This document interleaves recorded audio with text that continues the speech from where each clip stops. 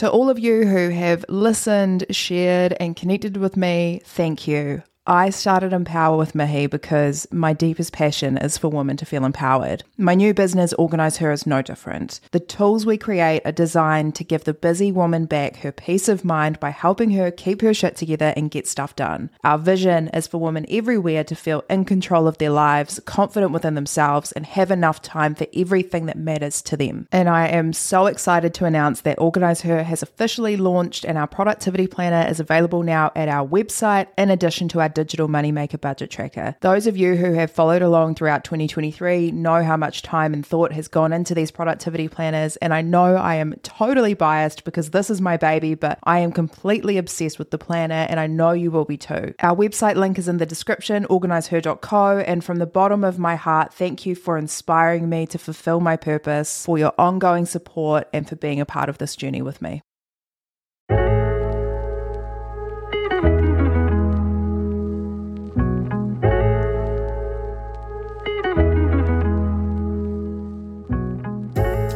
Kia ora and welcome to Empower, the podcast that has one sole purpose, which is to inspire you to live your best life as your best self. My name is Mihi Sorensen. I'm a lawyer, girl power advocate, grown independent woman, of course. I'm obsessed with self-love and personal development, so now I'm also the host of this podcast. Thank you for tuning in. I will do my best to make sure that you can take something meaningful from this podcast and apply it to your everyday life. But for now, I am about to become your personal hype woman because it is my purpose to empower, and I hope to do the same for you. Before I start, this episode requires a trigger warning. It contains focused discussion on gaslighting and abusive relationships, and it's informative, but I wouldn't consider it a feel-good listen, so please keep that in mind if you do wish to continue listening to this episode. Ever since I started this podcast, I've had all kinds of messages from listeners to talk about some of the themes I've discussed or seeking advice about their own situation, which, might I add, is super flattering, and I'm always happy to give some perspective or my opinion if you're after it. Funnily enough, I have been asked a few times about gaslighting, what it is, whether someone is doing it, and if so, how to deal with it. I feel like we all know that gaslighting is super toxic and super abusive, but it can be difficult for us to identify it, both when it's happening to us and when we are guilty of our own gaslighting behavior. On top of that, once we have identified it, it's also incredibly difficult to know what to do about it, especially when the person who is gaslighting you is really important to you. Or, if you are a perpetrator, how do you start unlearning these incredibly destructive behaviors that you may not have even been aware of in the first place? You'll notice I'm making a point of speaking about situations where you are the victim of gaslighting, and also situations where you may have been the perpetrator. This is because gaslighting varies in range from severe, which is usually blaringly obvious, to subtle. It's also because I've created this podcast to empower you to reach your full potential and live your best life.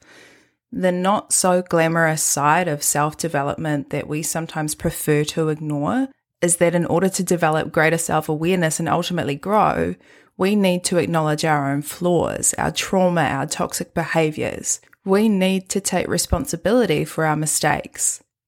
I have absolutely been a victim of gaslighting by more than one person. But at times I have displayed perpetrator tendencies as well. I wholeheartedly admit that. It's something I've spent a long time reflecting on. Like I always say, this is a judgment-free space, and the only way that we can really become the best versions of ourselves is to accept every part of us, good and bad, and then decide what you're going to do about it. So what is gaslighting? How do you know if it's happening, and what can you do about it? According to the Oxford English Dictionary, to gaslight is to manipulate a person by psychological means into questioning their own sanity. It is a form of emotional manipulation that occurs in abusive relationships where a person makes their victim question their memory, thoughts, and perception of reality.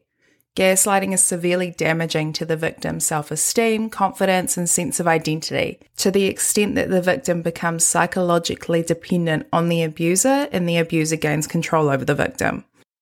Gaslighting allows one person to gain control over another. This need to control people may stem from narcissism or antisocial personalities, but it's also a learned behavior which an abusive person may have observed through childhood with parents or family or in former relationships. It's common for gaslighters to lack any self-awareness about how destructive and abusive their behavior is, and certainly to have very little understanding of how that behavior impacts their victims. Gaslighting happens in personal relationships, so your intimate romantic partners, parents, other family, friends, professional relationships, so work colleagues and bosses, and even public figures like politicians can gaslight on a wider scale. But it is especially common in intimate relationships and always happens where there is a level of a power dynamic imbalance.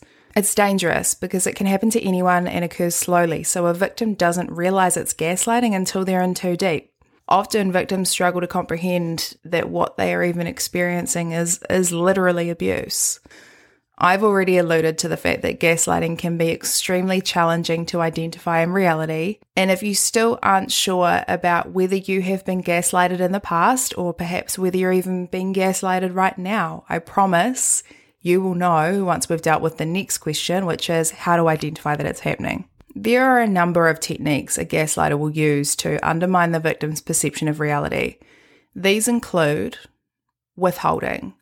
The gaslighter will avoid engaging in conversation by refusing to listen or claiming they don't understand. Example, when you try to confront someone about something they said and they refuse to discuss it with you or tell you that they don't understand. This is an attempt to shut down your queries and make you feel like whatever you're trying to raise isn't worth raising at all. Countering. The gaslighter will question the victim's memory of an event and rewrite history by retelling it in their favour. They will remind the victim about how bad their memory is. This plants a seed of doubt in the victim's memory about what happened, which is what the gaslighter is trying to achieve. Trivializing. The gaslighter will belittle your needs and thoughts by making them seem unimportant or wrong. This will make you start questioning your thoughts, feelings, and beliefs because the gaslighter never validates them. For example, someone constantly telling you to calm down, that you're too sensitive, that you need to learn how to take a joke, or that you're overreacting. Diverting. The gaslighter will change the subject and question the victim's thinking or credibility instead. The gaslighter may also start projecting in an attempt to distract you. A classic example is accusing their victim of cheating to the point where the victim, and I'm talking about an intimate relationship, so they accuse their victim of cheating to the point where the victim feels like they actually need to defend themselves despite it being untrue. And of course this would occur when the victim is trying to confront the gaslighter about proven cheating behaviour. Denial. The gaslighter will pretend to forget what actually happened, deny that it happened, or accuse the victim of making things up to avoid taking responsibility for their behaviour. Lying. The gaslighter will lie and continue lying even when faced with proof that they're lying. Even when the victim knows they're lying, they can be very convincing, and the victim may start second-guessing themselves regardless of the fact that they know that it's not true. Discrediting the victim. The gaslighter may tell their victim that they're crazy or that others think they're crazy and talk about them behind their back, even if it's not true. This leaves their victim feeling isolated and like they have no one to turn to except the gaslighter. A gaslighter may also tell others that the victim is crazy. This is a manipulative tool used to stop anyone from believing the victim if they ever tried disclosing the abuse. Shifting blame. The gaslighter will twist everything so that the victim is always to blame to the extent that the victim is also to blame for the gaslighter's treatment of them. And lastly, weaponizing positive reinforcement. Every so often, between all of the degrading comments and the abuse, the gaslighter will tell you how much they love you and that they never mean to hurt you on purpose. This makes the victim feel even more confused and unsure of their feelings because, in one moment they're saying something that's really upsetting and feels really hurtful, but then the next moment they're saying that they didn't really mean to hurt us and that actually they love us.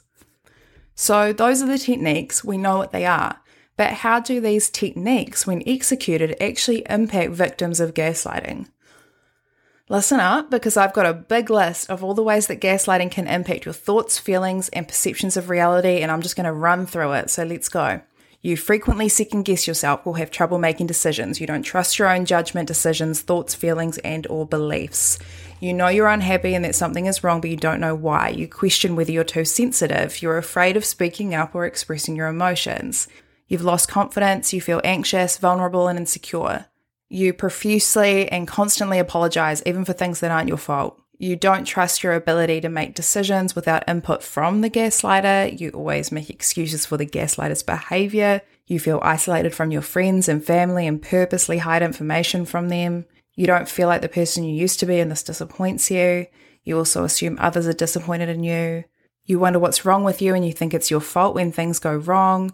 You feel alone, powerless, hopeless, crazy. You don't enjoy the things that you used to love. You feel drained, like you're walking on eggshells, and this makes you confused about your relationship with the gaslighter. You feel like something terrible is about to happen when you're around this person, but you don't know why. You question whether your response to the gaslighter was appropriate, but you do it all the time. You know you're starting to normalize the criticism and abuse, or you're in denial about it.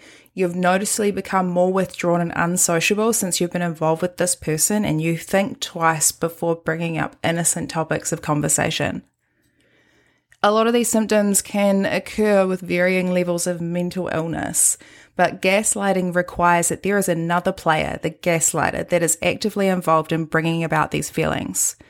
Of course, being subject to gaslighting can also provoke some pretty concerning mental health symptoms. So with all of this in mind, and I totally get that this is a lot of information to absorb, but how do you overcome gaslighting? If you think someone is gaslighting you, the first step is identifying the problem, acknowledging who it is and what they're doing. It helps to write down or record by voice memo exactly what has been occurring, the nature of the conversations with this person, and the actual words spoken. It helps to create some objective clarity about what is happening, which is especially valuable if you've been questioning your thoughts, feelings, and memories. You can be sure that you aren't imagining things. The second step is acknowledging your feelings, whatever they are, as being completely valid. Part of this may also mean that you need to accept that in order to overcome this abuse, you may need to make a sacrifice, which could involve ending a relationship with someone that you really care about. Something to remember if this is looking to be the way forward for you is that through making that sacrifice, you also have a lot to gain, like all the parts of yourself that you may have lost through being subjected to constant abuse. The third step is speaking to a friend or a family member that you can trust about what's been going on. Ideally, someone that you can trust to be completely honest, but without judgment. Depending on how you want to deal with the situation, they may be able to do more to support you if you need it.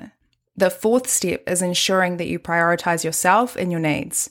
It is vital that you do what is required to rebuild your confidence, strength, and ultimately your sense of self. Regardless of whether you choose to remove a gaslighter from your life or not, you need to be as self-assured as possible so that you are less vulnerable to the same abuse again in the future.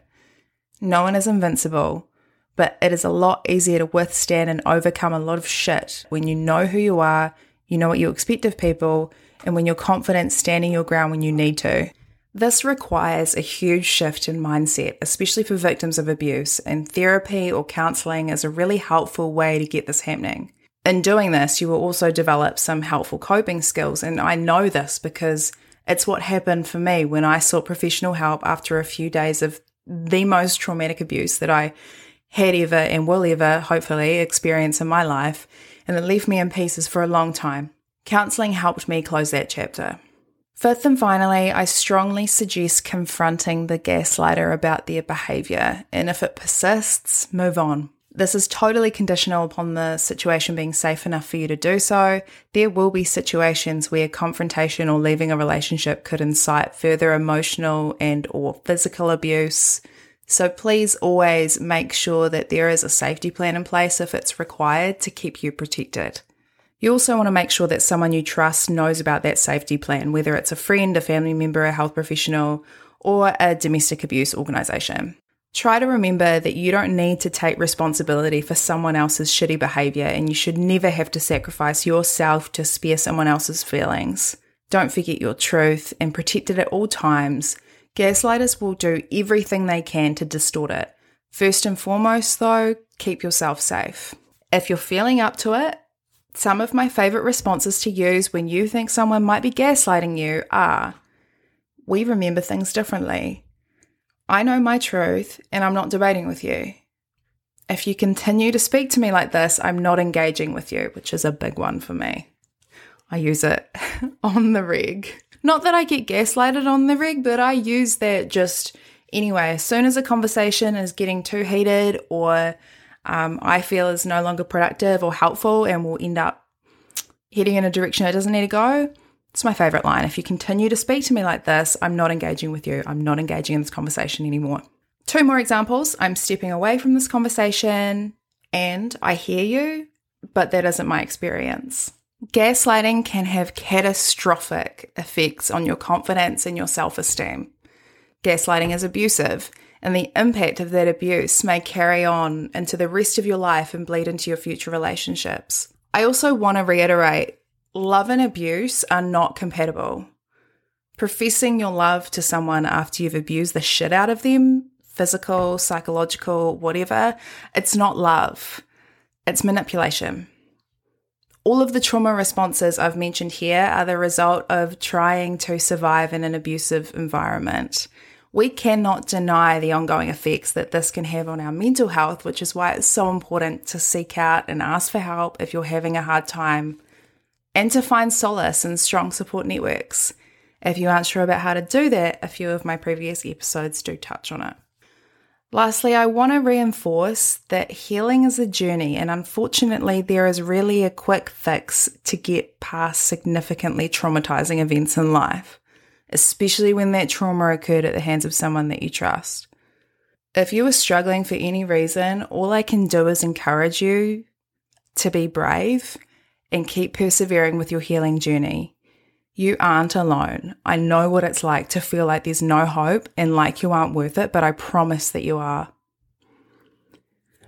On that note, I will love you and leave you. I hope you have a wonderful day. Please do something today that makes you happy.